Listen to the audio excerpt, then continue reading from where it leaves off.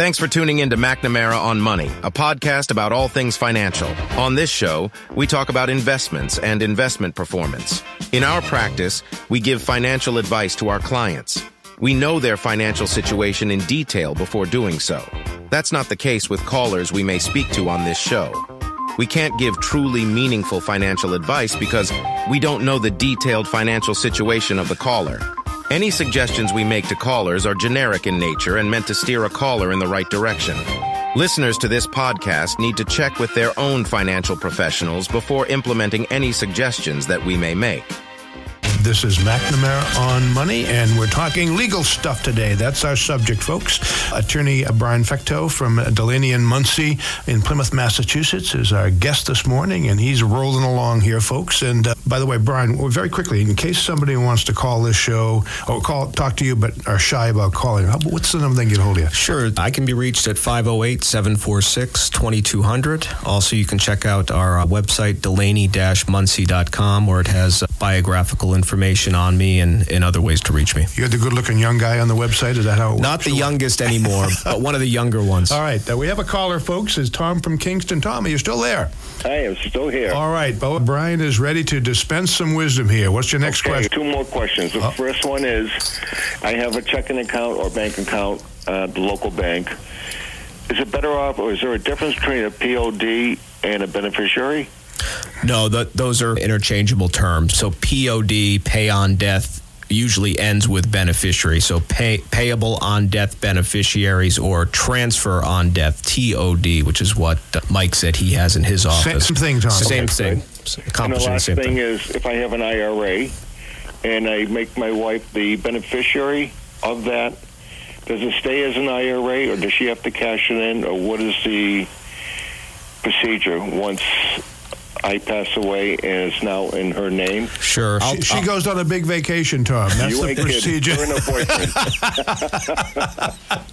and Brian will answer that, then I'll answer that. Yeah, so as a spouse, she can keep that in the IRA form, okay, and depending on her age, may be able to delay the need for distributions for quite some time. Mike can talk about this a little bit more, but when a non-spouse inherits an IRA under the law as it is now, they have 10 years to take that money out of the IRA and pay taxes as they do take money out. A spouse is not subject to those rules, and it will be based on her age when she has to start pulling money out of that account. Yeah, Tom, the only corollary I'd add to that is that if you're already in required minimum distributions and then your wife steps into ownership of that account, but the distributions at your rate have to continue. Okay, if you're not taking required minimum distributions, she steps into 100% ownership on that, can take the vacation, can take all of it, some of it income, leave it, get brave, do whatever sort of a thing. So those are the options. Any questions? She would still be required to pay taxes on if it's a traditional IRA? Only when you take the money out. When she takes the money out, or right. Under mandatory distribution. That's correct. And now the age, they change it every week lately, but the age is 73. Okay, so 73? Yeah, 73, they bumped it up. I missed all three of those age changes. I can't believe it. I'm not happy about this. But anyway, yeah, so for folks born, I forget the year now because they change it every week, but basically for most folks listening to us who aren't retired, in the year that you turn age 73, you must begin taking withdrawals out of your IRA. It's not as scary as it sounds. It starts off somewhere between 3.5% and 4%. And by the way, when you're 100, they only make you take 15%. So that's how it works. So it's not the end of the world, but they want some tax revenue, Tom. They need the money. Oh, absolutely. Yeah. Hey, Brian, the last thing, hopefully it's the last thing. What considers to be an estate? In other words, what asset should I consider as part of your estate, or? Yeah, in other words, I don't have an estate right now, and I don't have a trust. I have a checking account and an IRA and certain things, and I already have like beneficiaries. Sure. Is that considered my estate? So your probate estate, okay, your probate estate would consist of any assets that you die with in your individual name. Okay, so back when we were talking about the credit card before the break, you remember I say the credit card company can only come after your probate estate. So if I have all my accounts joint or with beneficiaries named, I may have no probate estate, right? So even if you have a will, I might just be sending it to the probate court and saying, put this on file, but Tom doesn't have any probate assets, so we really don't need you to do anything. Nice. Okay.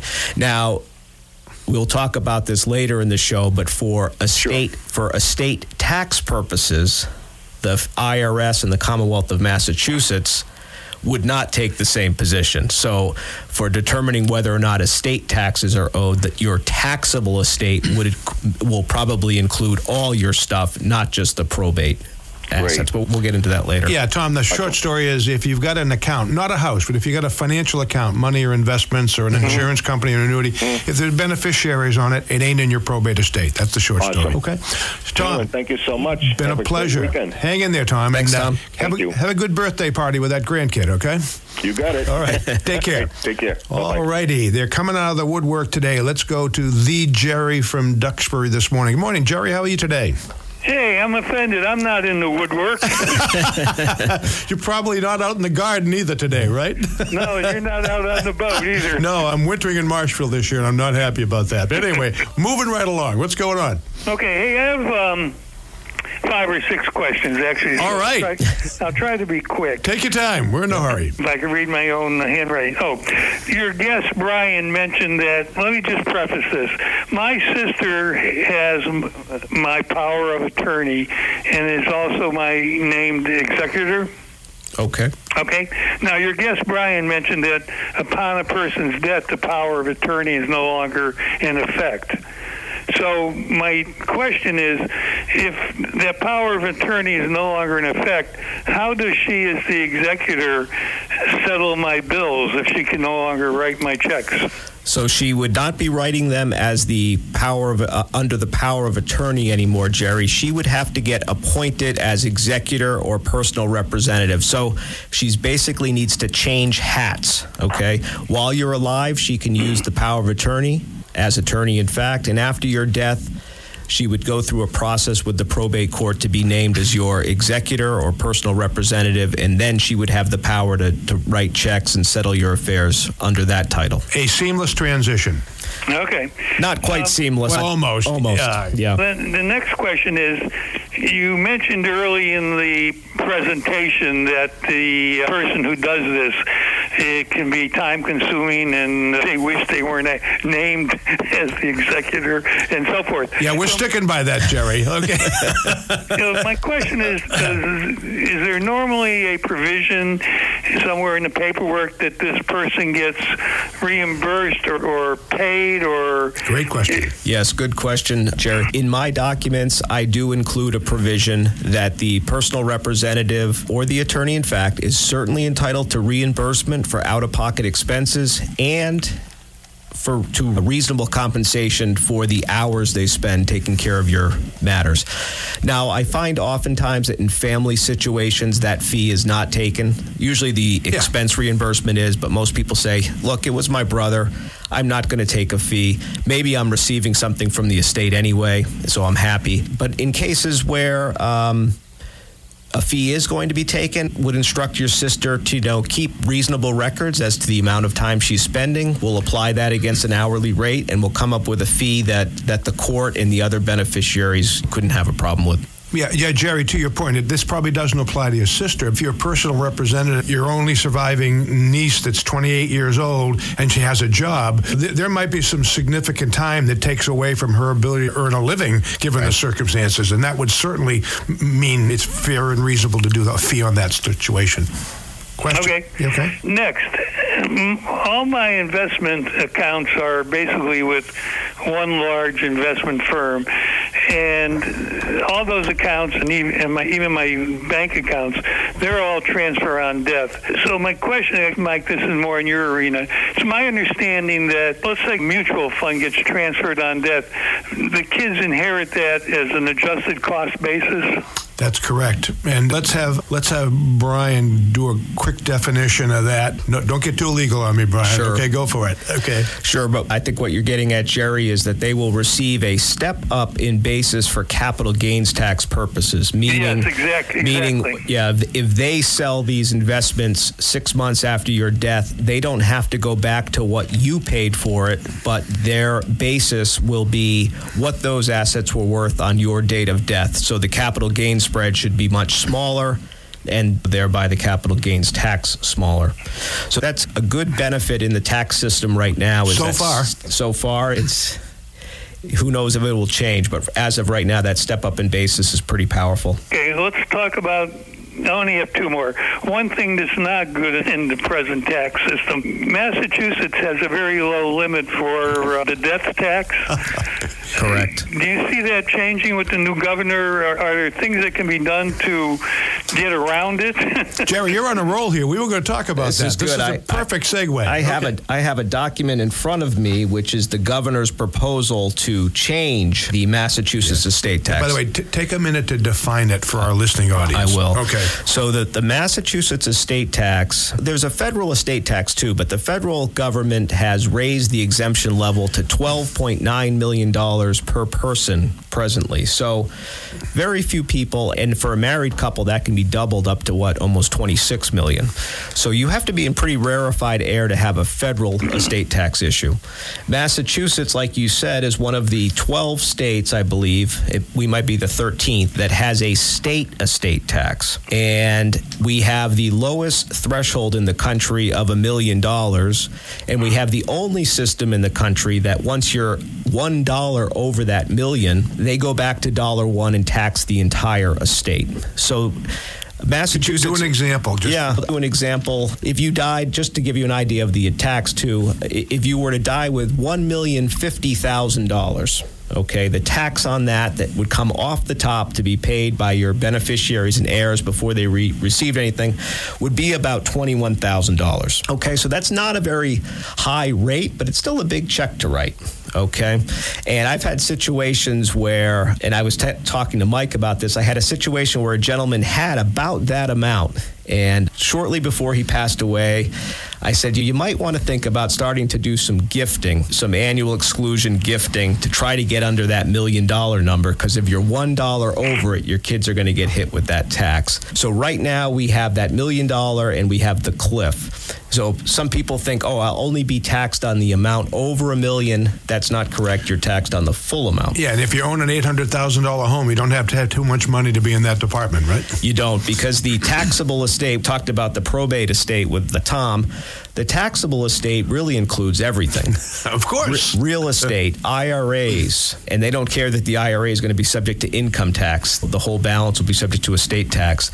Life insurance policies in most cases. Really anything that you have control over or you had control over while you're alive will be included. Healy, knowing that we're getting uncompetitive, or we're not very competitive on the estate tax, and that people are changing their residency and retirees are moving because they don't like this estate tax, has proposed a fix. And the latest proposal that just came out right around March 1st was that the first $3 million will not be subject to estate tax. So there'll be a $3 million figure, and the tax will only be on amounts over $3 million. So that's not going to fix everyone's problem, but that's going to, I think they said about 75% of estates that are currently being taxed are between that 1 and 3 million and would not be subject to tax. Now, this has to get through the legislature, so it's not a done deal, but that is what's on the table. So maybe there's some relief coming, basically. Okay.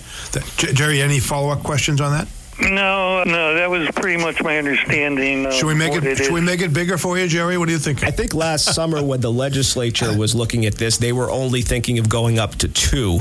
So the governor's proposal is actually a little bit better than what was out there, but the 2 could be the fall they end up. I don't know. Yeah. Okay. Okay, thank you. That's very informative. A very good show today. One more comment or question here. I did all the planning and paperwork about, I'm going to say 15 years ago now, and I had it reviewed maybe 5 or 7 years ago. and I won't mention any names, but the original attorney retired, and so I contacted a local one in my hometown. But be that as it may, I don't know that I'm happy with my second one. I assume you or someone in your firm I could make an appointment with, and they would review my documents and make any changes? Yes, we certainly get that quite often, that people have moved or their attorney has retired, and it doesn't mean the entire plan needs to be redone, okay? You just might want to have it reviewed. You might want to make a few changes, and that can be done through amendments and that sort of thing. So that's a common thing, Jerry, and we'd be happy to have you in and talk to you about that. Okay, and one more question, and please don't take this the wrong way. By the way, Jerry, we're in no hurry. We got plenty of time here, okay? If I called and made an appointment, would I meet with you or would I meet with some new legal person just out of law school? I think we could make an exception for you, Jerry. What do you think? I might have an associate sit in with me, because that is how you learn this business, but you would be meeting with me, who's been doing it for a while. You might meet my colleague, Mike, who recently passed the bar and is just not this Mike, but a Mike in my office. And he's learning the ropes, and so he might sit in, but we certainly wouldn't hand you off to the guy that just got his degree. Yeah. Hey, Jerry, from my point of view, he doesn't look he looks kind of young, but he's old enough. If we're in our age group, we can say that. Jerry, I had a follow-up. We've talked over the years. I don't know Jerry professionally, but great caller over the years, and he's got his act together. One of the things I wanted to just touch on, and probably because we have 3 or 4 minutes for a break, this might be a good time. Okay, whoever, your sister is going to have a whole lot of work to do, even though you set it up correctly. And by the way, when whatever trust you have get kicked in upon your demise, there's like a bunch of stuff, administration, tax-wise and stuff. There's stuff that goes along with servicing and updating and making these trusts go forward. You want to take a moment? I went through this personally, unfortunately, a couple of years ago, and I'm generally familiar with how this works, but oh my gosh, you got to get cost basis, the taxes that you have to pay on a tax return, the stuff that you have to rearrange to make the evaluations you have to get on your property. There's a humongous amount of stuff, even with probably not very complicated estates, that has to be done. Administration, is that the... Yeah, so that's like the second part of our practice, right? The first is the planning, and the second, which it's good that we do in-house, is the administration. So that's another set of meetings I have, not with you, Jerry, but someday, many years from now, with your sister. And we serve as the quarterback on that, Mike, to walk that named executor or named trustee they through can't do everything they need to do. There's no way not happening. And it usually involves bringing in the CPA and having them involved, because there are tax matters.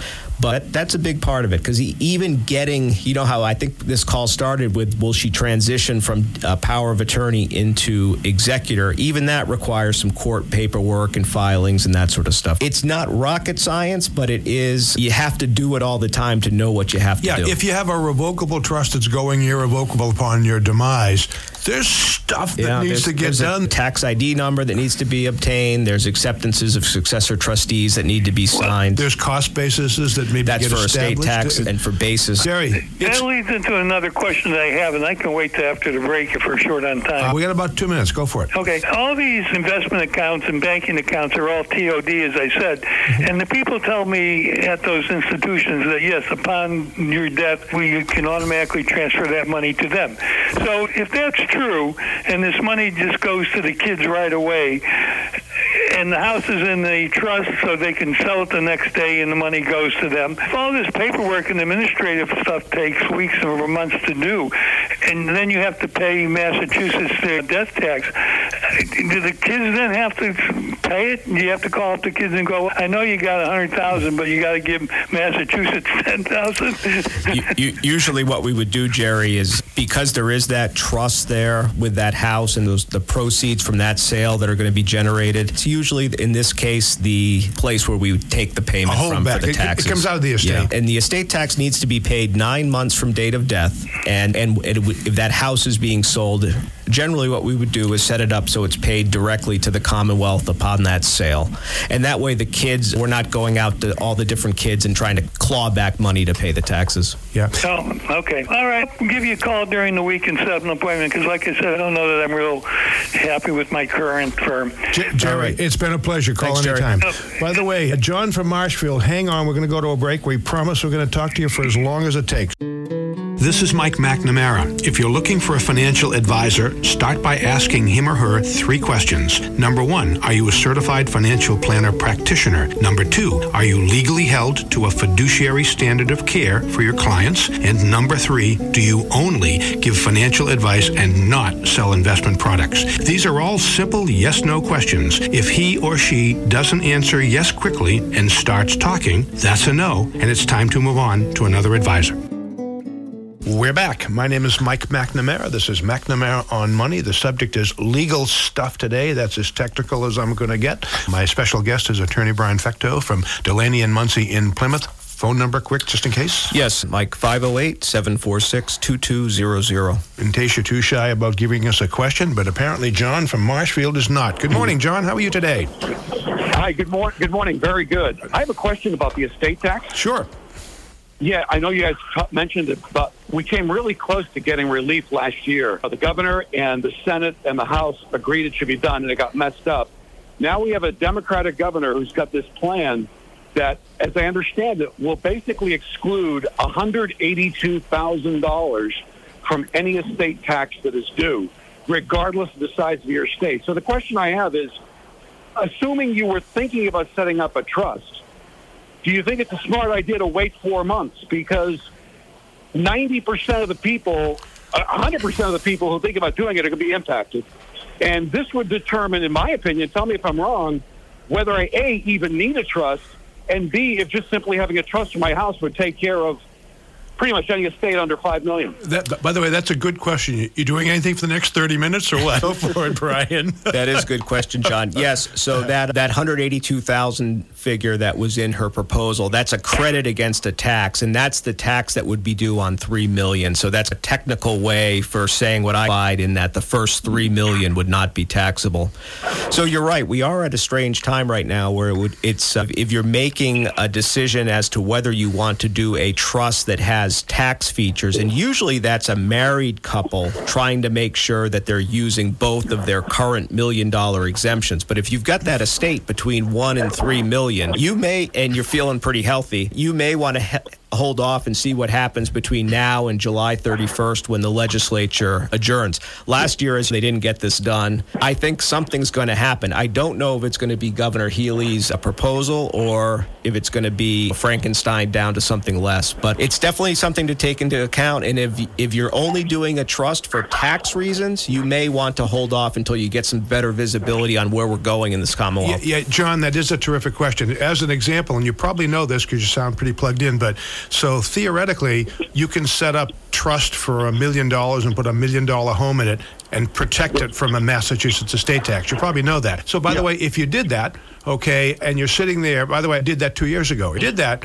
You're sitting there saying, okay, if they increased that from $1 million to $3 million, I didn't need to have done that trust 3 years ago. If they drop it from $1 million to $500,000, I'm feeling better. So yeah, you don't know the future. You have to act in the now. But that's a great question with what's going on politically speaking. So wow. Yeah, definitely. And in my opinion, tell me if you think I'm wrong. I think the $64,000 thing here is in all likelihood we eliminate the cliff, which for most people, that is like the whole ball game, because whether we go to $2 million or $3 million, if it's real money and it's what's above that, look, as a taxpayer, I don't mind paying some money after I die. That doesn't bother me. What bothers me is sending $250,000 when I die, as opposed to sending $70,000, big deal. Right, because right now, if you have a $2.5 million estate, you're looking at about $140,000 in Massachusetts estate taxes, right? And if in the future, if you have a $3.5 million estate and they're only taxing $500, you're only paying tax on $500 of that instead of $3.5. It's going to be a much more manageable number. So even if you do still have a taxable estate, it's going to be less of a burden. And more importantly, we won't be playing this cliff game, like you said, where, oh my God, I need to get rid of $15,000 because it's going to trigger a $35,000 tax bill. That will go away. Yes. You'll either owe a little bit more or a little bit less. At the margin, you won't be like completely screwed the way you are under the law now. Yeah, that's right. How do you really feel about that, John? Yeah, because it's always it's been tough because I've recommended to people, hey, why don't you start doing some annual exclusion gifting? You can right now you can do $17,000 per person per year. You've got kids, you've got grandkids. Let's get that estate that's $1,050,000 down to $999,000. And oftentimes people say, yeah, I know there's a tax thing. I really don't feel like doing the gifting right now. I might need the money. I'm not sure I want to give that money to my kids right now. Great point. So right now, I hate for people to drive their decision-making solely on taxes. So you take away that cliff and you give people aren't doing things they don't want to do for tax minimization. That's an excellent point. In my world, in the investment world, people are driven by taxes. That's the tail that wags the dog as far as I'm concerned. Wait a minute, I had a $100,000 capital gain last year. Congratulations. The thing. So it really depends. John, you've been a great caller. Do you have any other questions for us? Yeah, I have one other question, and I agree that like most people should have at least a will, in many cases a trust.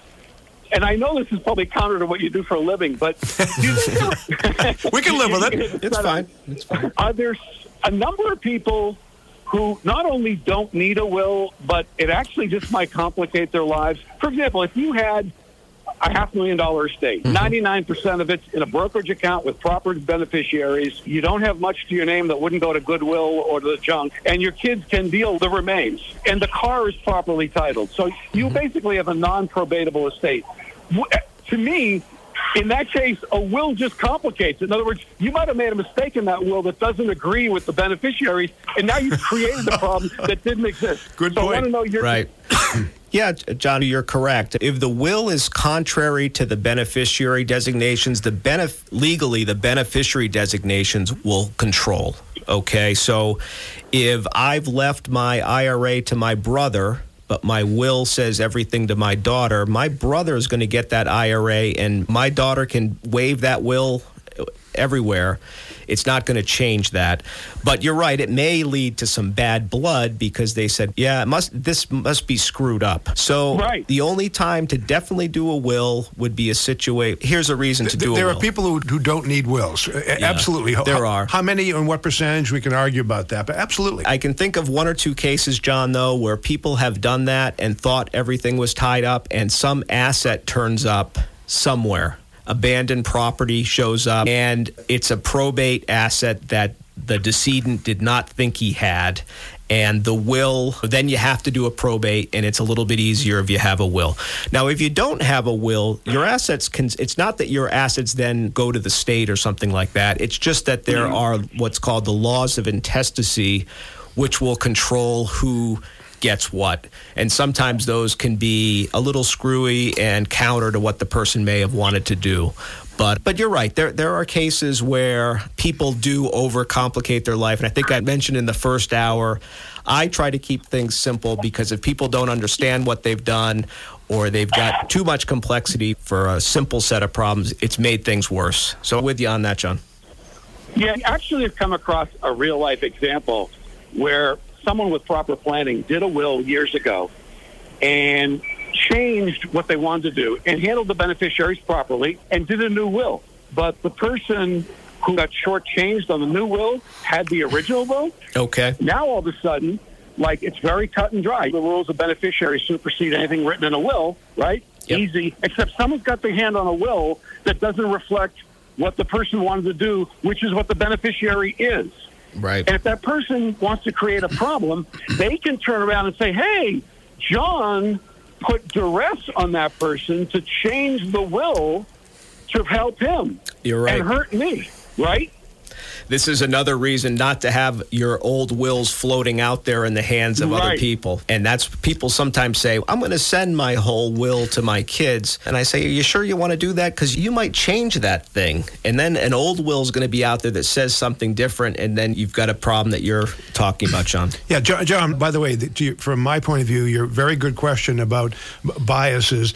And any successful, accomplished attorney or financial advisor, if they don't need financial advice or if they don't need a will, we'll say smile, congratulations, and have a nice day, and move on with things. So there are certainly bad apples in everybody's business. But again, if you're good at what you do and you run a good professional business, you give people the right advice, and whether you get paid for it or not, that's not material right away. Yeah, that's right. There certainly are enough people out there that need our help. So if there's someone that doesn't, I'm not going to impose myself what's the point? Any other questions, John? You've been great, by the way. Any other questions for us? No, and by the way, I agree with you 100%. I think most good attorneys would say, here's your options. What do you think you should do? So, I didn't mean to imply anything like that. No. Yeah, but you raised a great point, is my point of view. Absolutely. Thank you very much. Hey, it's been real fun. Yeah, same here. All right, call anytime, okay? Okay, take care. All right, thanks, John. Bye-bye. Okay, bye-bye. Great call, huh? Yeah, 3 good calls now. It's better to have calls that have the questions and the problems so that people can understand what they're doing. You want to see if we can give it a whirl for another one here or what? Huh? Sure, why not? 781-837-4900. We're talking about legal stuff. So if you have money or a home and you're worried about hanging on to it now or making sure it gets to the right folks after you're not here, this is your special day, 781-837-4900. All righty, we only have about 12 or 13 minutes here. What would you like to do next? Maybe we should talk a little bit about who is the right person to pick to take on all these different roles, duties we've been talking today. Yeah.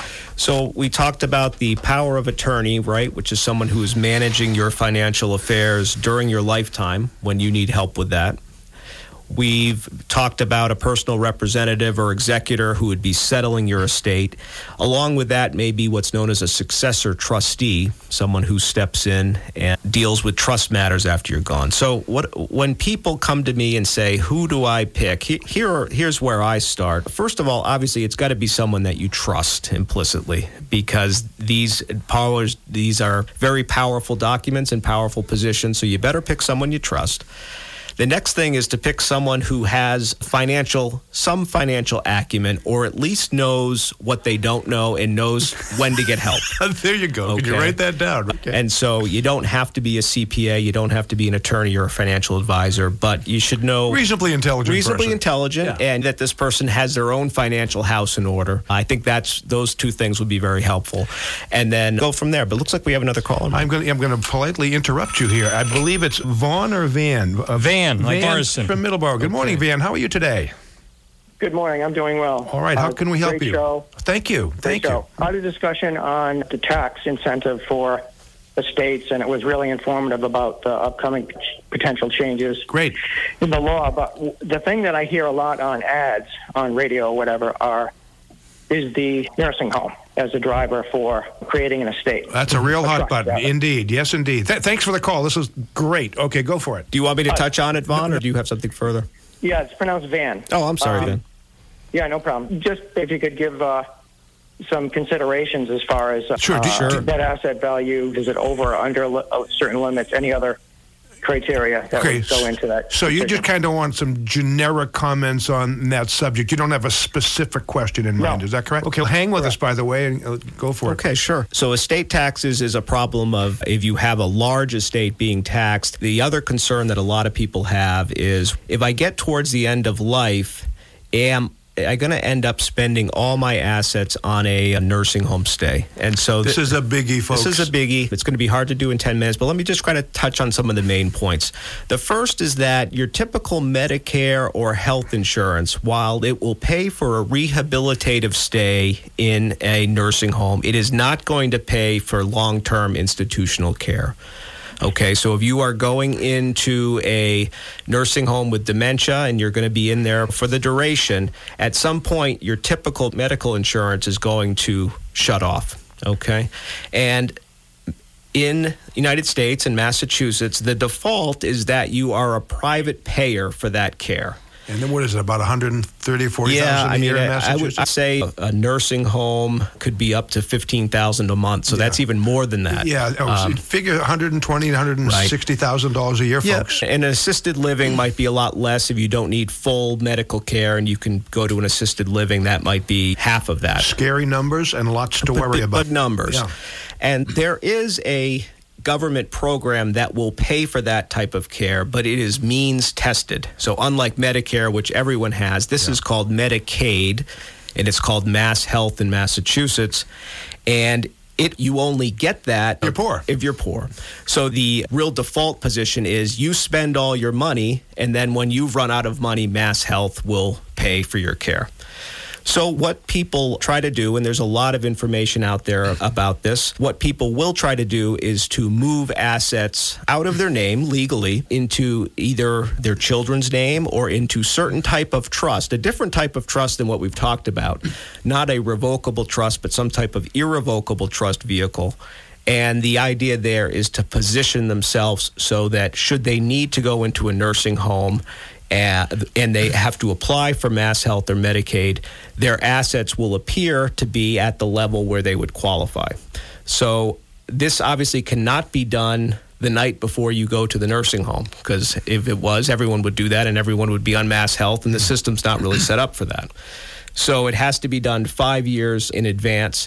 And there's a lot more to it. That was a 30,000-foot overview, but I hope that was somewhat helpful. Yeah, Van, thank you for that. We're not kissing you goodbye here. Thank you. Yeah, don't leave yet. This is a big issue, and people make really dumb legal mistakes about this if they don't consult with professionals. Okay, so you want to talk about what are the few things available to folks that might solve this? And again, we've just got a few minutes, but maybe we can get to some of them. Right, a few things depending. So the first thing I see is if you have $5 million in assets, I don't think that you're first, when you look at this, you should be talking with someone like Mike or a financial advisor about long-term care insurance and other options, or consider yourself self-insured at those wealth levels. Yeah, if you have enough money that you can pay for it, even though you wouldn't like it, that's fine. This planning isn't for everybody. I look at this planning for someone that has a home and maybe a couple $100,000, and that's their net worth. That's when this makes sense. Those are the folks that are in the most need. If you got plenty of money to pay for it, that's not most people find. Right. By the way, if you have plenty of money, you usually can afford the insurance, which is very high. We're talking $5,000, $6,000, $7,000 on average for some kind of a single policy. Who has that kind of money? Not a lot of percent. So, Van, this is a really good call. Yeah. So what can you do? Yeah, so you'll see people use a situation where they might go ahead and deed that house to the children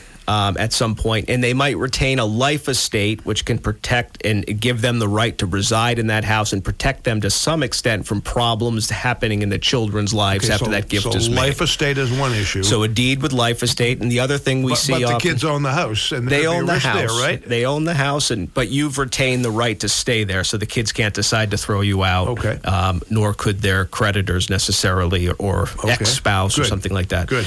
The other more common use is an irrevocable trust. So this would be a situation where you deed over your house or transfer over your assets into an irrevocable trust where you no longer have full access to those assets. Let me rephrase. You gave your house away. Effectively. You've given the asset away. You've put it under the control of a separate trustee, maybe a child. You don't own it anymore. And it's irrevocable, so remember that too. So it can be hard to undo this. But you do that in advance, and it's always hard because no one knows when these things are going to happen. But you do that at least 5 years in advance. And should you need to go into a nursing home, when you apply for Mass Health, your asset levels are low enough that you would qualify. And so what you're really doing, more so than protecting yourself, is you're protecting your children's inheritance, okay? Because if there is a spouse who is still able to live in the house, the Commonwealth is not going to require the spouse to get out of the house and sell it to pay for care. So there's some protections in place for spouse. There's really not many protections in place for the inheritance. So there's nothing in the law that says everyone should be able to leave an inheritance and we're going to pay for their care. Van, do you have any questions so far? We've got a couple other things, but any questions?